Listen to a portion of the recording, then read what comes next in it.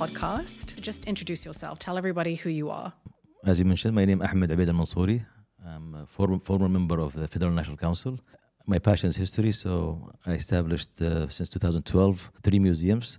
The Crossroads of Civilizations Museum, the Old Weapons Museum, and Old Manuscripts, Old Prints, and Old Books Museum. The reason why I wanted to interview you, and we've had multiple conversations about this, is the fact that I would say without a doubt your collection was just absolutely beautiful. So I had to interview you. And so we wanted to start off with this piece, which is right next to us. I think people need to understand, for those who are listening as well as watching, that Mr. Al Mansoori decided to bring the works to the studio so that we were able to see them in real life. And I don't think people realize how insane that is, to be able to move things from outside a museum and put it back in. And he's like, we'll do it Arab style. Yalla, everyone just goes in and goes out. It's not a problem. We're very efficient. We're used to it. We're efficient. We're very, very efficient in an effective way. This piece, it was a gift from Sayyidina Sheikh Mohammed bin Rashid bin Mani' bin Rashid. It's the plate about how to make maps, the location of the pearls from the Gulf, from Ras Al Khaimah until Sir'a, the whole area. And when we established the Pearl Gallery last year, in January 2022, he came visit us. And when he saw that one, he said, usually the pearls are seen either by the traders or by the divers, the pearl divers. So he said, you deserve this one. So he gave me this royal gift, and we are so honored to have it. That map was made by his grandfather, and he dedicated that for me, this map. He gave it to us as a gift for the museum, because his grandfather was caring about the divers. So he made sure that, he put them on the map so they go there, they don't get lost, because many of them, they lose their life. It's very risky thing. Those treasure hunters, in the ocean, it's very, very risky. So that's why he made this map, so it will be a guide for the people. That is before, I'm talking from 1939. So before navigation, before all of the technologies that people have right now. Pearl was something very important for all of us. It was like our oil in that time. And it was one of the source of income for the whole city, and the whole village moved. It's a real industry. And so we are very honored to have this plate for it. And he also gave us the right to, if we want to print more, but we are not. We put it as a museum because it's a historical piece, so people can see it. This is very, very touchy, very close to our heart. When we talk about Arab art, especially within the region, some of the pieces that you're going to show us, it really is a complete switch of how we were actually represented. We were viewed as people of enlightenment. Why did you feel it was important to have a museum or to start a museum? My passion for the history was from childhood, from my grandparents' house. I have inherited a lot from them, most important documents about the region, especially about our region, our emirates, mainly Dubai and Abu Dhabi, and then Sharjah, and then lesser from other emirates. But so it was very impressive. I saw the level of literacy. It was very high. So my passion was there. So phase 1 was from my childhood, the passion. Secondly is the search. Because all what we know, I think there are not many efforts have been done about our history, the history of the Gulf, of the Arabian Gulf. But we know that we have history, but unfortunately, most of our history is not written. It's oral history. As part of me being a researcher, when someone gives me information, I like to go back to the roots. So if you give me information, I will try to find a manuscript or the first edition, and even maps about the Gulf and all these things.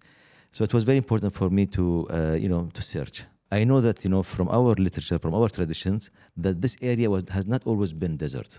There was some climate change happen. After the discovery, after the oil, we had the opportunity to build our infrastructure. When you do physical infrastructure, that means that you have to dig. So many people ask question, how come right now you discover this history? Why not discover them before? Well, before nobody was digging. Our houses were from tents, which are from the wools of the sheep, or from palm tree leaves. Now, the higher you want to go in the history, the higher you want to go in the modernity and sky rising, you have to dig deeper. Every time they dig, they find something. We have places where for minting coins. We have Greek coins here. We have different Islamic dynasties coins here, especially from Abbasides and other ones. We have also Alexander the Great coins minted here.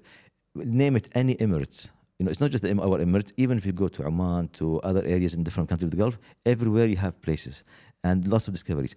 One of the latest discoveries, we have, for example, in Dubai, is about the Saruq al-Hadid, this area, which is in the middle of the desert. Who will make manufacturing in the middle of the desert? At that time, was not desert. And from the fossils of the trees, you can have, from there, there's an area between Dubai and Al Ain area. Like from that place, that chain of fossil of trees until Dubai Creek, it was fresh water there. That was a canal there. For movement, for logistics. Dubai Creek was not salty. The Gulf was not salty. something happened like 1000 BC. Then the climate change happened in the region, and that unfortunately, many people, when you talk to them about the history, they only talk about the heritage.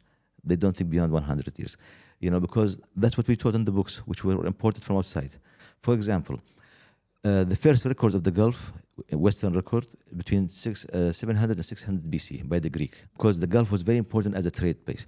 People talk about the Silk Road, which is the mountainous, more dangerous, but the sea was also one of the paths for it. The Gulf, the Arabian Gulf, was much more important even at a certain time than the Red Sea.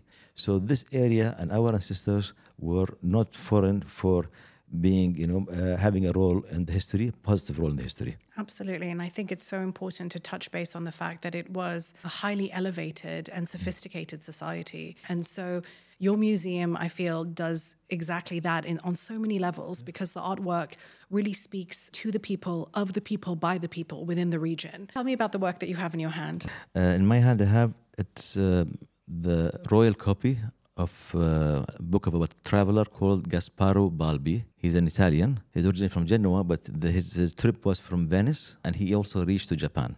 He was a jeweler looking only for pearls. He's the one who did things in writing. There's no maps in this book. So his trip was from 1579, I'm talking about the 16th century, until 1588, like almost 10 years. 10 years traveling, looking for, just documenting where he can find pearls. And of course, he passed by many countries like Iraq and Basra there, and Bahrain. And also, there's a section here in page 49, and even in the other copies, which they made for the for the people, even when the Dutch copy, which was made also 1700, they did not change their page numbers, all the same. So that's why I mentioned the page number. So here he talks about places that have pearls. He talks about, for example, Sir Beniyas, Dubai, Ras Al Khaimah, Ajman, Grayat, talks about Diba, and talks about different places in the region. This is considered the first documented book about our names. So many people, if you ask them, when our names were established, they don't know. They think it's recent names. And what year did you say it was? This was printed in 1590. Wow. Late 16th century. 16th century. But the trip was, 10 years before that. Pearls were like our natural resource at that time. And we were one of the hubs for the pearls. Even I have later, there's a book by Pliny, the first encyclopedia in the world, even mentioned that the most beautiful pearls in the world are from the Arabian side of the Gulf. So because we were very well known for the pearls. Mm-hmm. And pearls brought the traders, brought many countries, many powers were interested in the region because of the pearls, one of the reasons for that. The rich heritage and the history, the fact that they had mentioned the region and the places from 16th century goes to show how vibrant and colorful this place was. One thing interesting, like when he mentions Dubai, it says Dubai, like us, Dubai, he wrote Dubai, like how we pronounce it. It doesn't say Dubai. So it's that's very interesting. Note to everyone, it is Dubai, not Dubai. Outside of this podcast, when we had conversations, we had addressed the fact that we are such hospitable people, that we lead with generosity and hospitality. And so are there any manuscripts that you have that document this understanding of us? Everybody knows that Europeans were in the region for centuries. And we have very beautiful, interaction. Some good, some bad, but very well recorded interaction between Europe and the Middle East. And in the museum, we own the rarest manuscripts and rarest books from the 16th to 19th century. Here, which is very rare to find the first record of interaction between the people from the United States of America, from the United States, with the Gulf people. This book is from 1794. 18th century. Yeah, 18th century. It's by Danielle Saunders. It calls Travels and Sufferings. They did not suffer because of us. People come with the ships, they want to go somewhere else, then something happened, their shipwrecks, and they end up with us. And our ancestors, people, they take care of them. They are hospitable. They make sure that they're okay. They go.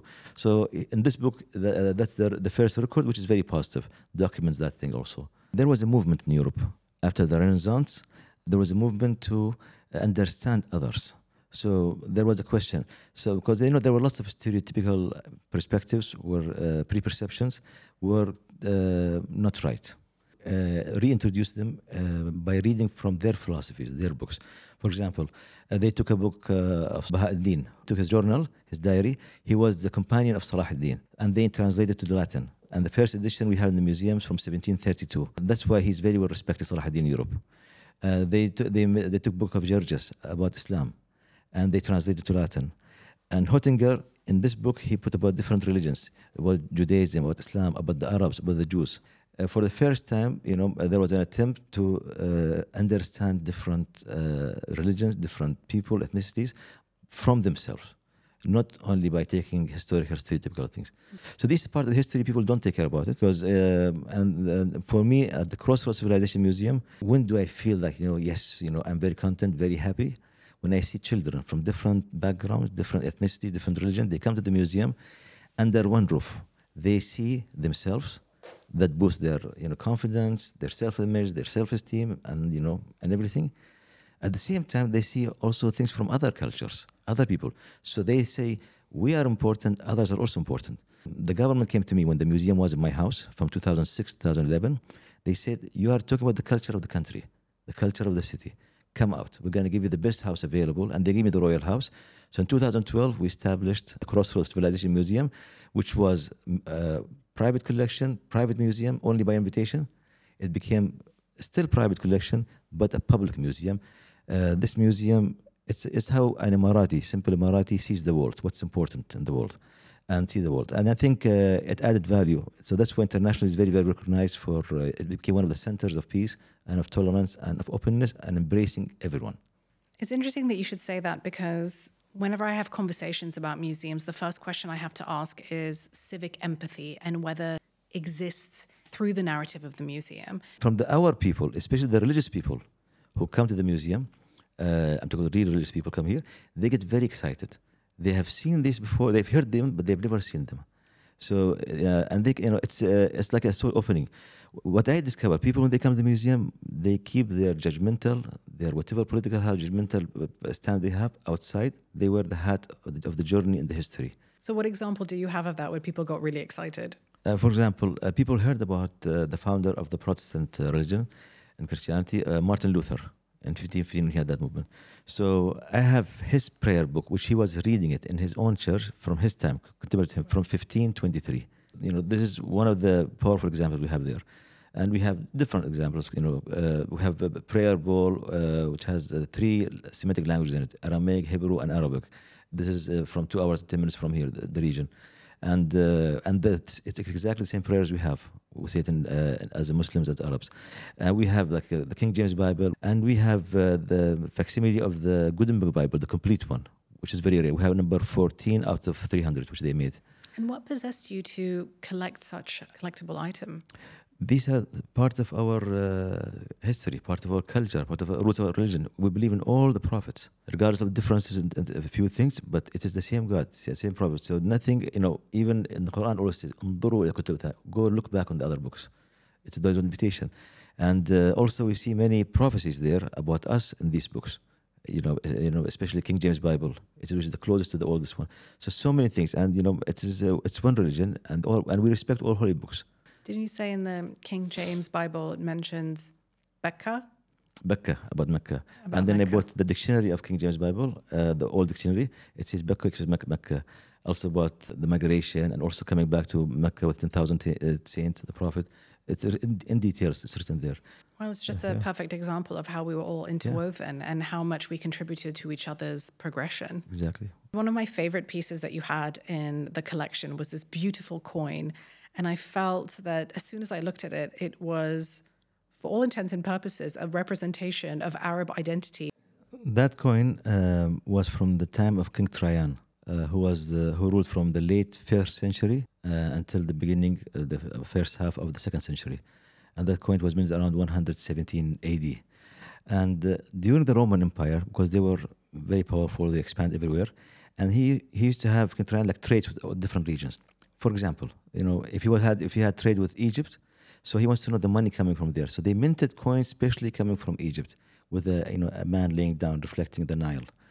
What was the fantasy or the perception? About Arabia. Arabia is always a mystery. It's about fantasy.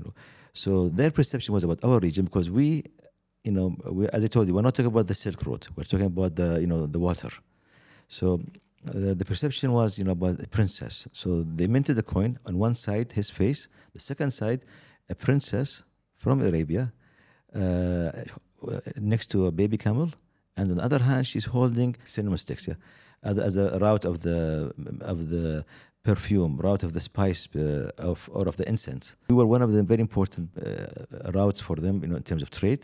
And as a port, logistically, the Dubai Creek, which was one of the trade hubs since 3000 BC, which is 5,000 years old. So these are all triggers for me to be, to indulge more, get more into history and to the identity, about our role and that.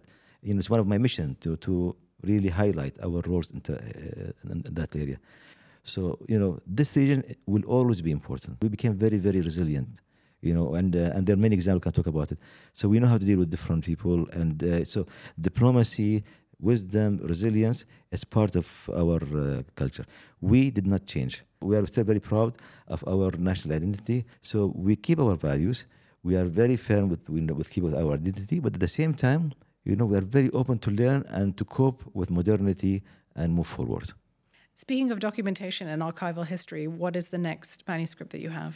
It's the first complete English printing of first encyclopedia in the world, which was made by Pliny the Elder. Plinius, that's his name. Some people say he's Roman, some people say he's originally Greek. But there's two Plinies, right? Yeah, the first one, who was born in the 23rd AD until 79 AD. Then his nephew continued. His name was also Pliny.